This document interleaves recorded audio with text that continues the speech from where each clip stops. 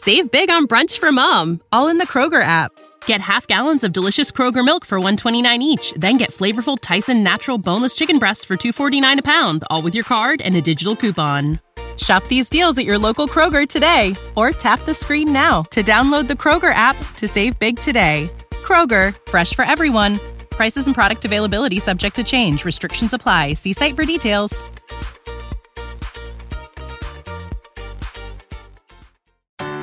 Hey friends, this is Matthias Roberts, and you're listening to Queerology, a podcast on belief and being.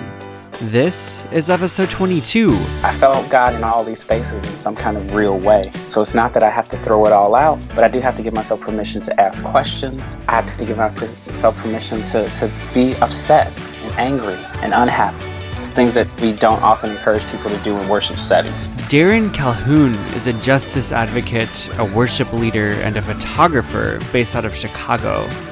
He works to bridge connections between people of differing perspectives through story and relationship, using the lens of intersectionality to facilitate dialogue and education, to bring about justice and inclusion for people marginalized based on race, gender, or sexuality. He's currently a worship leader at Urban Village Church South Loop, and he previously served as a worship leader at Willow, Chicago for close to a decade. He's an associate fellow with Evangelicals for Social Action. He sings with a band called The Many. He co-led the hashtag I'm Sorry and hashtag Make Love Louder campaigns at Chicago's LGBTQ pride parades.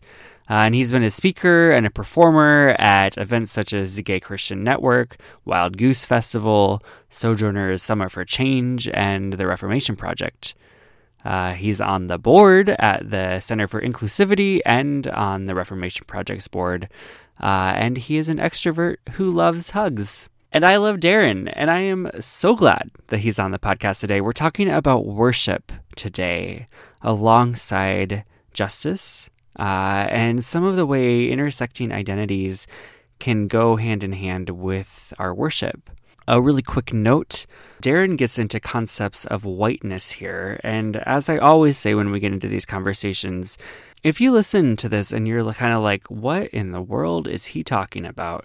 I'd encourage you to jump back to episode 3 with Dr. Robin DiAngelo, where she kind of covers the basics of what's whiteness, what do we mean when we talk about that from the perspective of what's called critical race theory.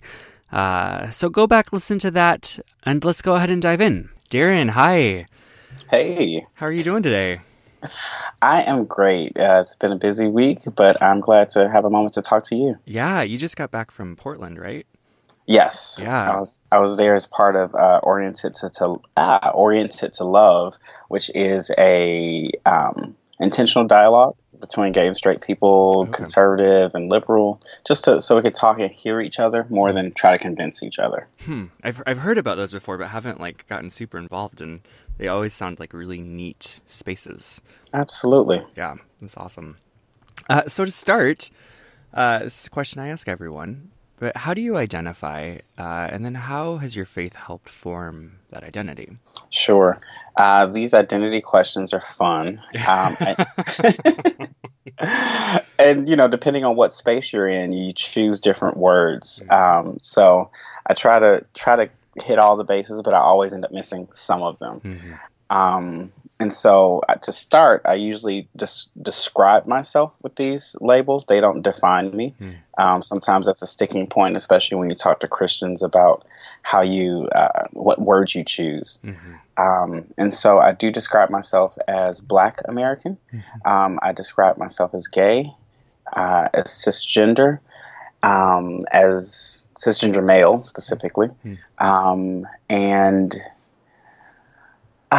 And within that, there's things like Christian. There are things like being somebody who is an activist, mm-hmm, or an advocate, as well as somebody who is centered on love. Mm. And so, those are just some of the things that come to the top of my mind. But obviously, there's an endless list more of things that I might add. Yeah, I think that when it comes to my faith, it has been essential or a key component to all of my experiences. growing up in the United States generally means that you're in an environment that is Christ-centered or at least Christ-friendly. Mm-hmm. And so being Christian is kind of the default. People assume that you're a Christian unless you have something that visibly may distinguish you, or unless you say something otherwise. But for me, I very specifically became a person of faith early on. I want to say around 6th grade. Mm. And I grew up in a home where we were constantly talking about race and talking about different ways that people are oppressed. Now, at 6 years old or even 6th grade, we didn't necessarily use those terms. Right. But we were definitely talking about, I always use the example of my mom, who never went by the name Mrs. Calhoun. Mm. She always went by Miss Calhoun. And she would correct people when people said Mrs. Calhoun. And I didn't understand why. So I was like, Mom, why do you do that? And she was like, well, men don't have honorifics that are based on whether or not they're married. And so why should women? And I just thought it was extra. It was like, okay. But early on, I was learning that what I would say is that, that it harkens back to that scripture. They're neither male nor female, slave nor free, Greek nor Jew, that in Christ we're all the same. Mm. And while she wasn't doing overt Bible studies on that specific passage, it did set me up with the understanding that we really are the same, that we really are united in some important ways, and that people have been evil toward each other, and that we could be a part of changing that narrative or changing that pattern. So from early on, there was this idea that we're all invaluable, that we're all important to God, and that we should love each other. So it just shows up at a core level for me. Mm-hmm. Mm-hmm.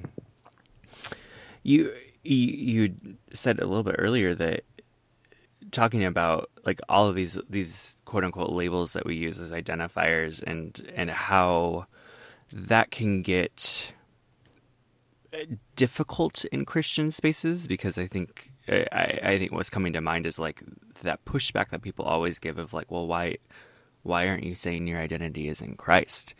And I'm curious, as one who holds a lot of different intersecting identities, how do you sit with that kind of pushback of people? I think that's a pushback that so many people get. But I'd be curious about your thoughts on that. Yeah, I think there's a historical context that really comes into play here, especially for people who live in the United States.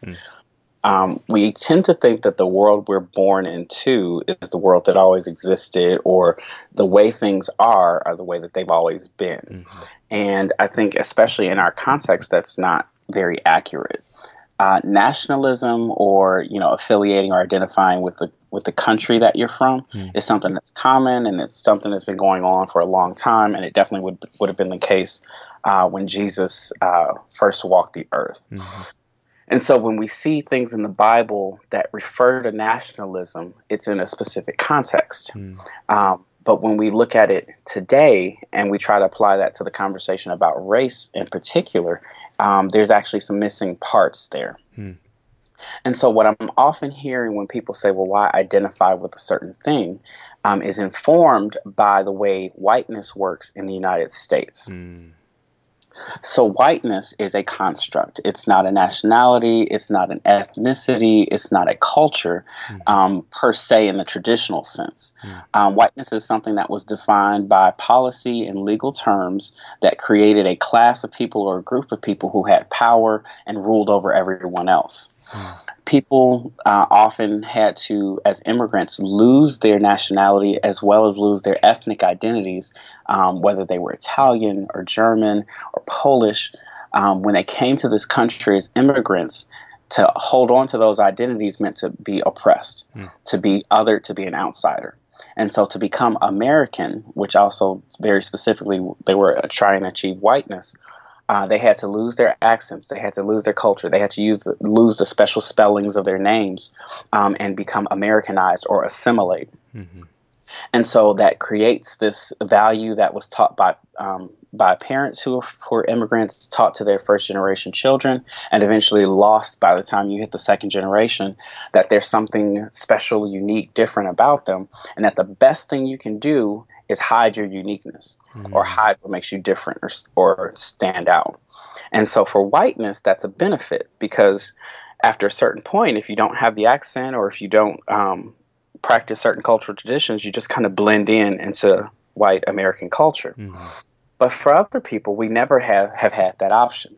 No matter how much we Americanize our names or no matter how much we lose certain accents, people of color tend to stand out as being other because of skin tone, as well as all kind of other structural things that maintain the establishment of race. And so when we get to people in modern times saying, why are you identifying with that? Why are you dividing? Why are you separating yourself out? I think that's informed by the fact that to be normal in America, and I use some air quotes there, to be normal in America, you had to eschew everything that would have made you different. And to be normal also meant to be Protestant Christian in America. And so that becomes like the prevailing identity, the thing that you hold up as a shield, as this is the only thing that matters in a system that only benefits people who can blend into that. And so for me to identify, for example, as gay, people were like, well, why would you do that? You don't see me flaunting my sexuality on the streets or wearing it as a label. And I was like, well, you do. When marriage was only for men marrying women, your wedding rings and your public ceremonies, those are all, quote unquote, flaunting your sexuality if you're going to apply it that way. But because you're normal, it doesn't stand out as being different. And what people are usually asking someone to do is just stop standing out as being different. That makes me uncomfortable. But I think what's really going on is that we have to get back to the place where we realize that we all lose something in that assimilation, that we lose that people who are now raced as white lost something to become white. They lost history, they lost language, they lost family connections. In the same way, when people are upset about me identifying as gay, or when people are upset about how various groups name their oppressions and name certain things that they experience, it's because we're trying to reclaim something. And we're actually trying to get back to something where we're a whole person, an intersectional person, not just a single identity label, and not just so we can push other people away. It's actually so that our whole stories can be told, because we don't want to lose something and ascend into whiteness. We want to be our whole selves. Yeah, I'm thinking about you.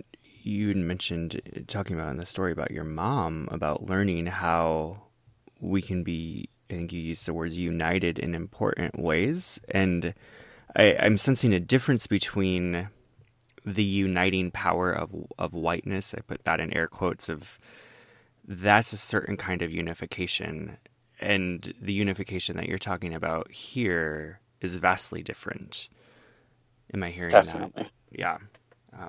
What's coming to mind is, like, I'm thinking about, I had Robin Henderson Espinoza on the podcast several episodes, and they were talking about like a hermeneutics of radical difference, of embracing difference as a hermeneutical path forward. Yeah, I'd love if you could maybe talk about, what does unification look like when we highlight difference instead of try to push it down? Yeah. First, Robin is awesome. I absolutely love them, and working with them has been really great in the ways we've crossed paths. And I cannot speak to things on the level that they do. I can't either. So, yeah. But I do speak for my own stories and my own experiences. And so when it comes to what difference looks like and what that can be, to get spiritual about it, I think about Revelation, where it talks about every nation, tribe, and tongue under heaven. I think about the work of Dr. Megan DeFranza when she talks about how when our understanding of gender may have been binary at one point, that all of creation has been expanding and growing and becoming more complex and more intricate. So the arc of our story isn't that we get back to Genesis, is that we get to this grand, diverse new thing in Revelation and eternity that's not like what we had in Genesis. And so when it comes to our differences, I think that these are a part of the grand and beautiful way that God is diversifying things, that God is creating new things and continues to create new things. And so for me to celebrate the parts of my language and the parts of my culture and the parts of my history, the parts of my identity that are different, it is a part of that celebration of all of God's glory that doesn't have to be limited, that doesn't have to be disempowering. I think the difference here is that the creation of whiteness and white power were very much about enforcing sameness. They were very much about being who you are and not allowing others to be present, not allowing others to exist. And so when people hear Black power and try to equate it to white power, it's like, no, we're talking about two very different things. White power was and has a strong history of trying to eradicate others. And so if people use that as a definition for what Black power is, then yeah, you would be scared. You would think something like Black Lives Matter is a terrorist organization or some kind of other misnomer like that.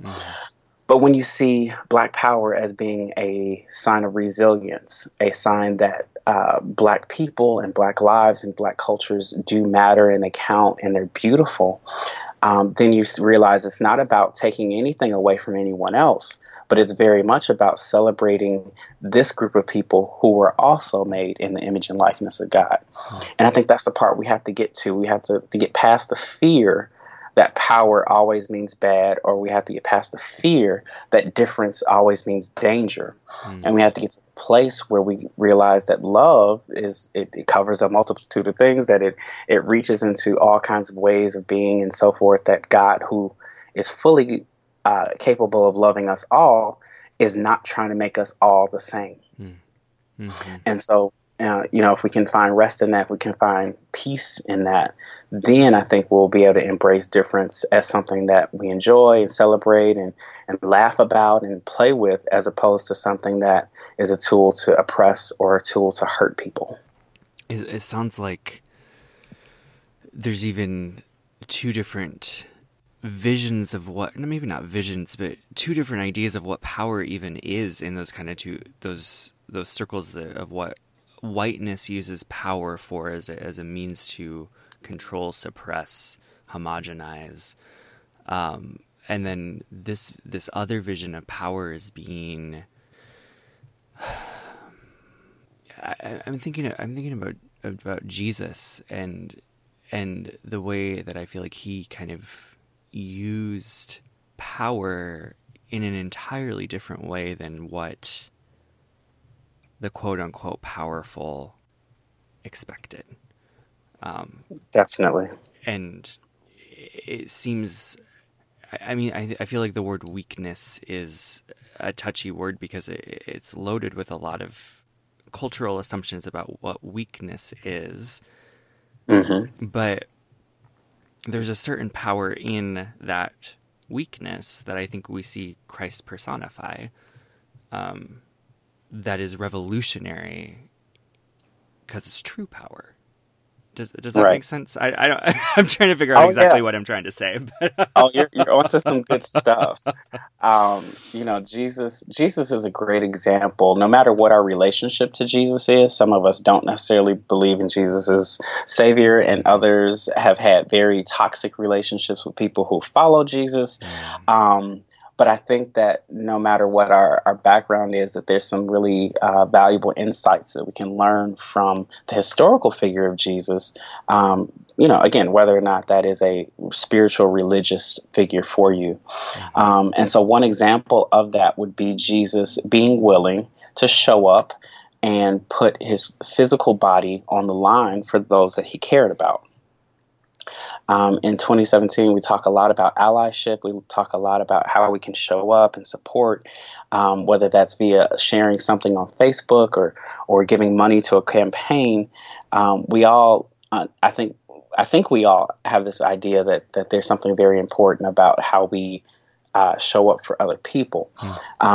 But a lot of times that becomes very limited. It becomes, well, as long as it's convenient, as long as I can afford it, as long as it doesn't disrupt my day or my world too much, and as long as it's not scary for me. But Jesus very literally was like, the world's not right, and I want to see it do better, and I'm willing to show up to the point that it can cause harm to my physical body.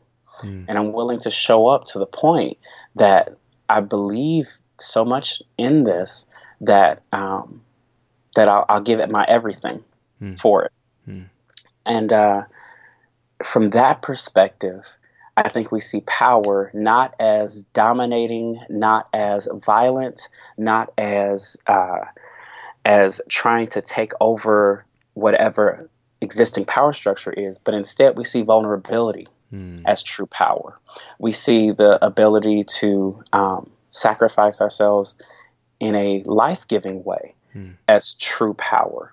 And that power, I think, is more enduring, because even though the power structure or the rulers and emperors of the time continue to remain in their positions, we also saw the birth of a movement that has gone on for generations and for thousands of years, and that continues to inform thought and be a part of public discourse many years later.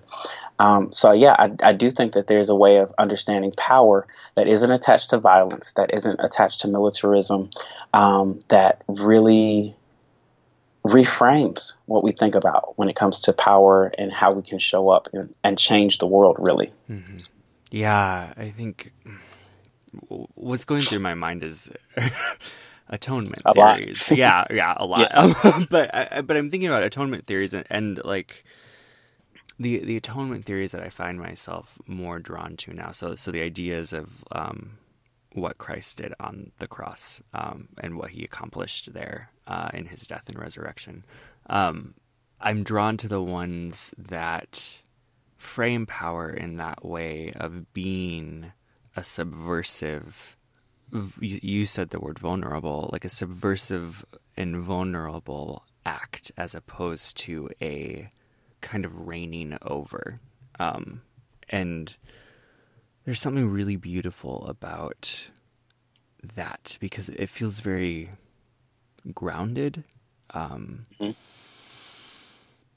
not as grandiose. And I think that grandiosity, we see in whiteness, in our churches. I think there's again the construction of race and who's right and who's wrong in history often informs how we show up into this conversation. And so I was hearing a lecture recently, and it talked about how when we think of where the holy is, when we think of what is spiritual, what is otherworldly, often in Western culture we look up and we think about clouds and skies and universe out. Whereas in contrast, in many African cultures, the holy is the ground. It's down, it's deep. And that completely inverses the construct of where the holy is and what's right. And it completely changes things like, what does it mean for us to be made out of the dirt or the dust?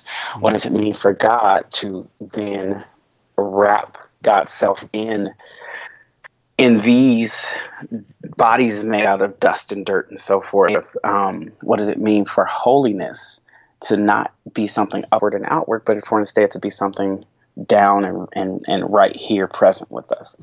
And so what happens is I think God meets us where we are.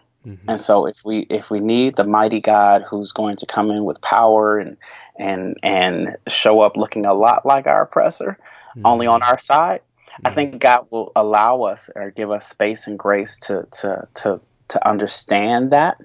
But then, like Jesus did, Jesus showed up in a way that completely baffled and confused the religious leaders, the spiritual authorities of his time. And so I think that in the same way, God we'll understand God a certain way based on our own experiences. And then God at some point will show up and show us a whole other way. Show us this way of vulnerability. Show us this way of being the lamb that was slain. Show us this way of love that is the fulfillment of all the things that came before, but is completely foreign to what we understand or what we've been thinking about. And so when it does get into atonement theory, I think sometimes we need/want a violent atonement. Right. I think it comes from our culture that we've learned that justice means to punish someone. And I think God shows up to us individually and sometimes to groups of people. And it's like, what if there is another way? What if there's a way that justice can be restorative, that we can account for the wrongs that have happened that aren't about doing more violence to whoever has been in the wrong. And so I think that's where there's room. I'm really appreciative for being at Urban Village Church here in Chicago, because for two reasons. One, there's talks about, what atonement theory do we want to live into? But there's also the sensitivity to the fact that violent atonement has been the justifying cause for many people to be abused in churches spiritually. It is, I tell you this truth in these harsh and damaging ways because God is going to give us an eternal truth that's going to be harsh and damning. It's just like when that's where people have come from, and we come to a place where we realize that might not be the whole story. It makes us sensitive in ways that I think open up that possibility to go, what if there's another way of relating to this? It doesn't change the history of what happened. It doesn't change that Jesus and that death is important to us, but it totally changes how we read that story and how we hear that narrative.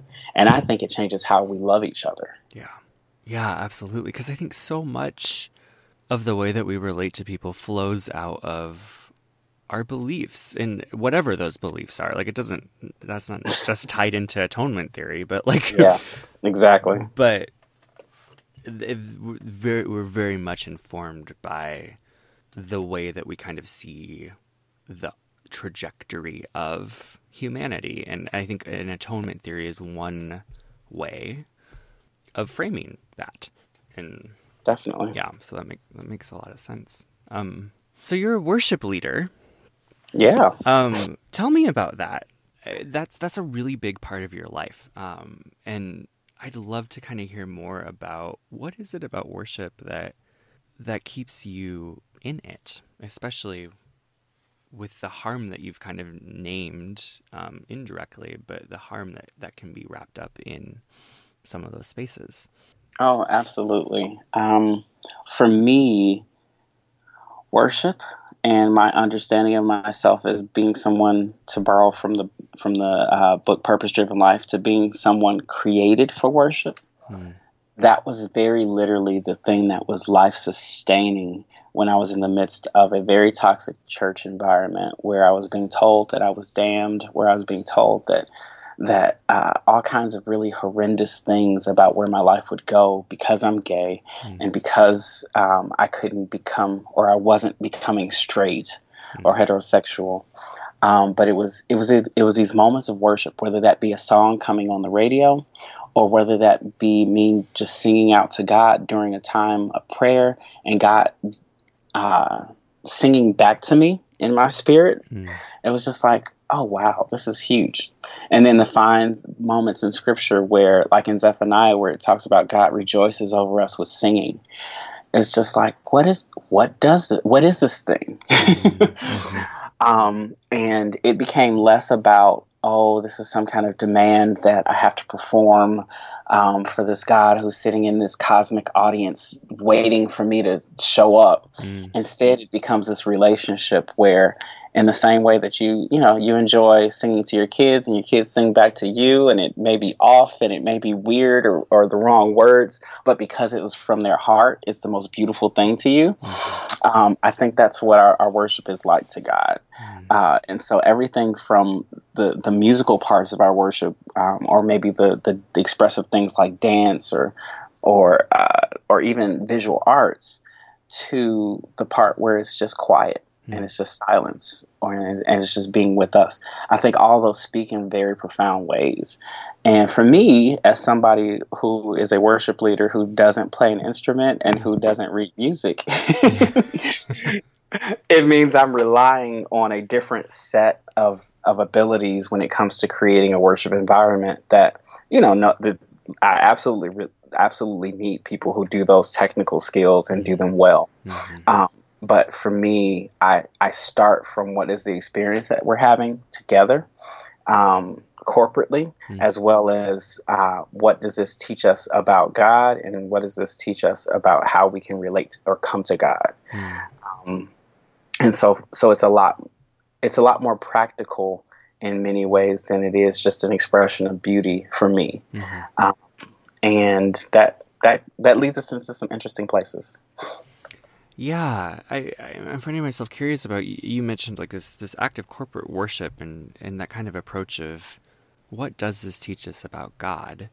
And I think that's my next question. Like, what have you learned about God in this process of really owning that part of you in all of its particularity? Yeah. So my worship style has evolved with the different seasons of what I've been experiencing in life when it comes to church and when it comes to God. Early on, I remember my earliest experience of encountering or experiencing the movement of the Holy Spirit was when I was singing a song called Perfect Praise. And it was a choir song, and it had these three parts where the sopranos, the altos, and tenors would be singing different things. And it's just a praise song, and specifically the tenors are singing "In All the Earth," and we're just singing that over and over and over again. And I remember I would start crying, and this was around 7th grade. I would just start crying at that part. And it was like, I'd ask my teacher, I was like, I don't know why I'm crying. There's nothing wrong. Why am I crying right now?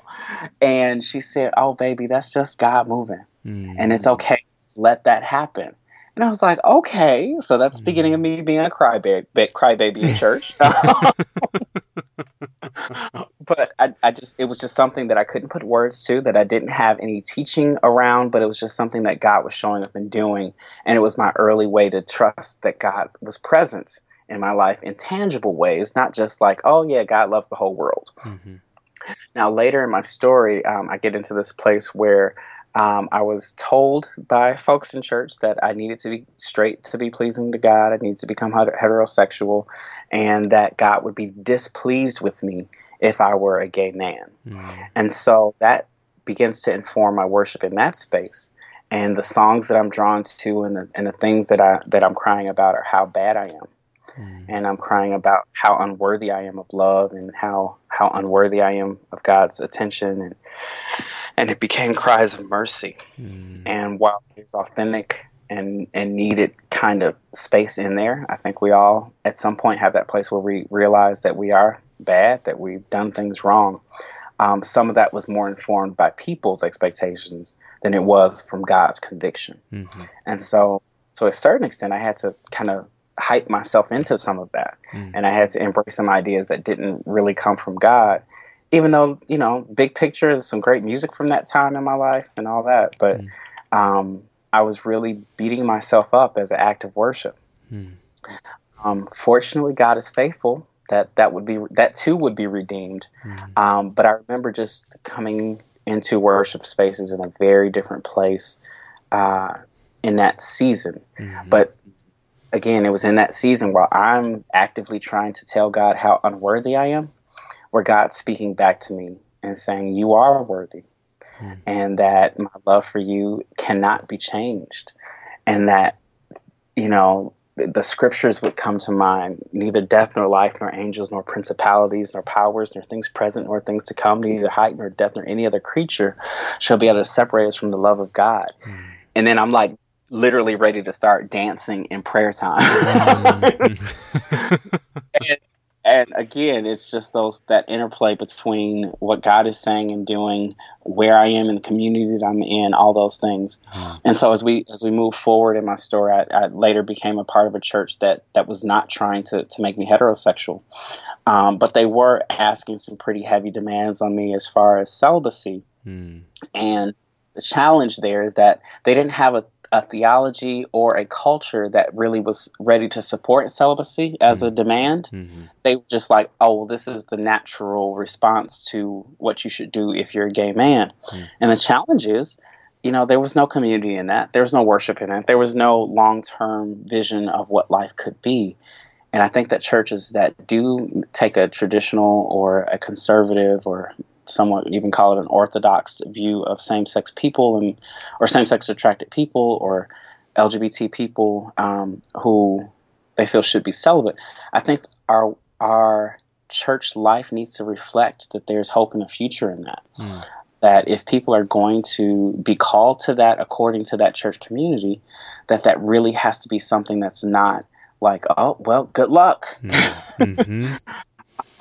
And so my worship in that space where I was wrestling with that and I was trying to figure that out for myself, it became one where I was definitely owning my identity.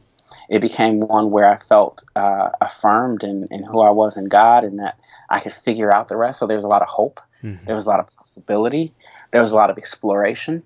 And musically, that's where I began to explore more. It's where I had the first chance to really incorporate what might be called secular music or contemporary music that was not explicitly spiritual into my worship, where I could see the value of a video or see the value of a dance or see the value of welcoming people into the worship space who may not necessarily be religious, but do have something creative that they can offer to help us experience God together.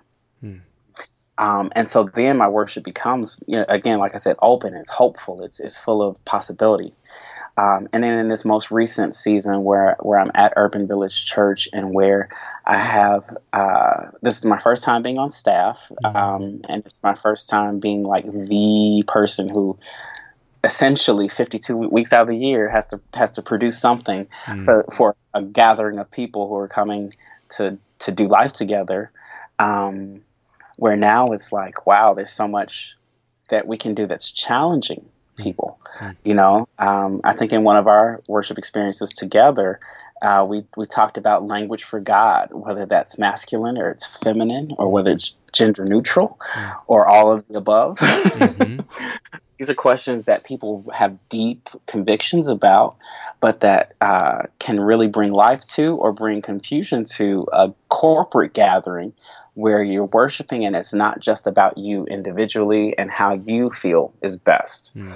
And so in this space is where I've become more intentional about the music styles, not necessarily being your personal top 40 playlist. So sometimes it'll be contemporary Christian music with guitars and a rock sound, and other times it'll be traditional gospel.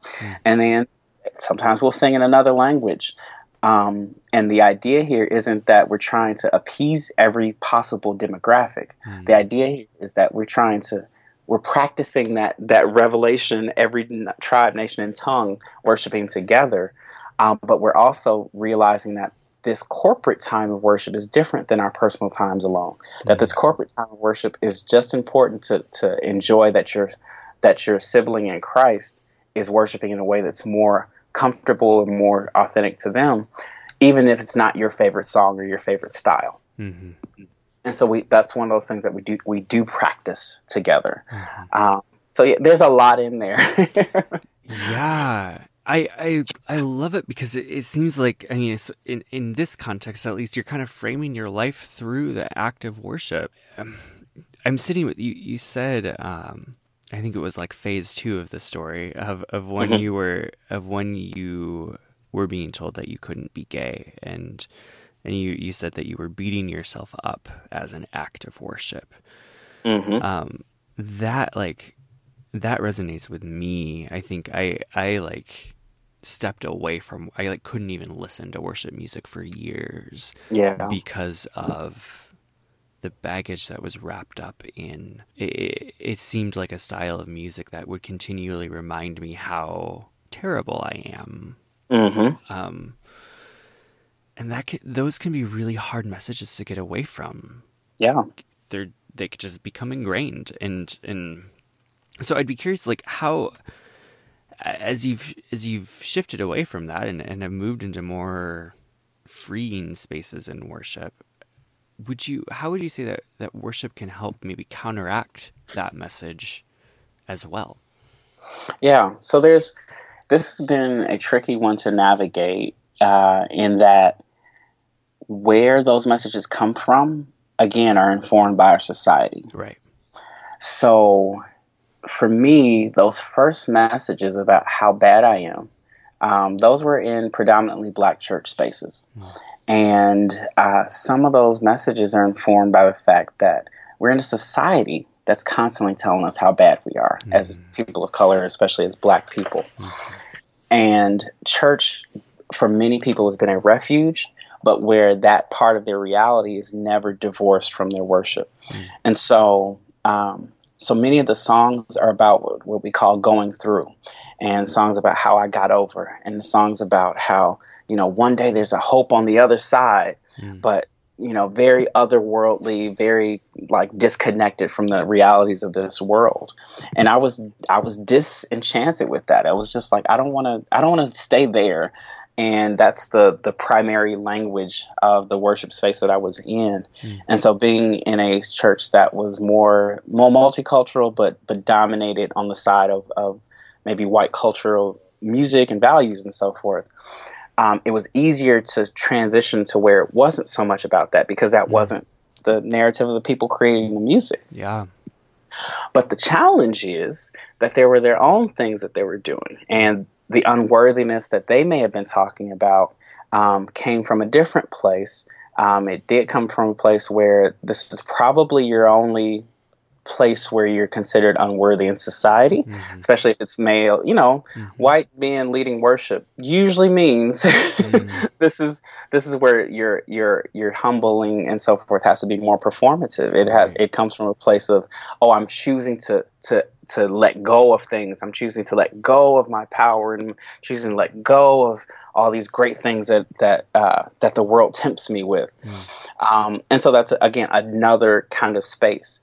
And for me, trying to navigate being somewhere between these two worlds meant that I had to figure out what my own language is, and figure out what my own story is, and kind of navigate the fact that there are racial implications to almost every part of our worship experience. But more than to overwhelm myself with all these details, it was to realize that it's like, okay, I felt God in all these spaces in some kind of real way. So it's not that I have to throw it all out, but I do have to give myself permission to ask questions. I have to give myself permission to maybe step away from certain things or certain groups. I have to give myself permission to be upset and angry and unhappy. Things that we don't often encourage people to do in worship settings. Yeah. I sing with a band called The Many, and many of our songs are about lament. And we very boldly enter into sadness and into the angst of what's going on in the world. But in every song, we also remind ourselves that there is hope, that there is love. And we give many people who are not okay in spaces, we give them permission to be okay. Because church teaches us that the only place we can be is in church. And it's like, no, I'm pretty sure God is everywhere. I'm pretty sure there's a scripture that said if you made your bed in hell, that God would be there too. Yeah. And then my experience definitely confirms that God will show up any and everywhere for the beloved, and we are the beloved. So yeah, I want to just put it out there that if people are uncertain, if people are really struggling with how they fit into church, or if they fit into church at all, I think that's good. I think it's holy. I think it's an important place to be.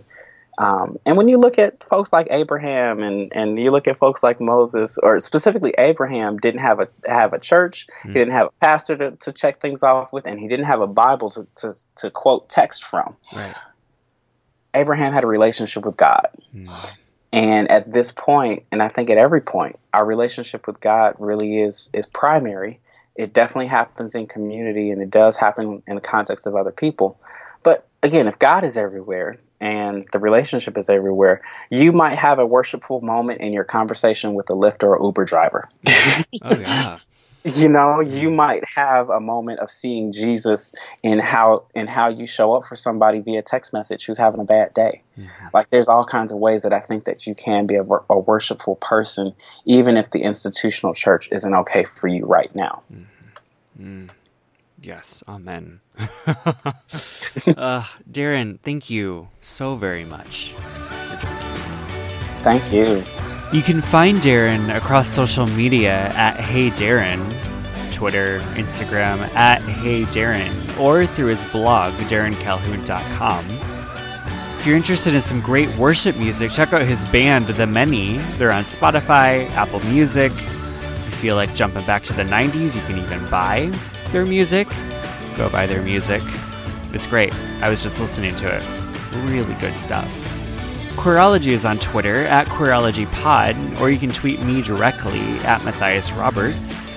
I'd love it if you'd leave a review of Queerology. Just do it in your podcast app or head over to matthiasroberts.com/reviews. As always, I'd love to hear from you. If you have ideas of who you'd like to see on the podcast or just want to say hi, reach out. There's a contact form on my website. And until next week, y'all, bye! Save big on brunch for mom, all in the Kroger app. Get half gallons of delicious Kroger milk for $1.29 each. Then get flavorful Tyson natural boneless chicken breasts for $2.49 a pound, all with your card and a digital coupon. Shop these deals at your local Kroger today, or tap the screen now to download the Kroger app to save big today. Kroger, fresh for everyone. Prices and product availability subject to change. Restrictions apply. See site for details.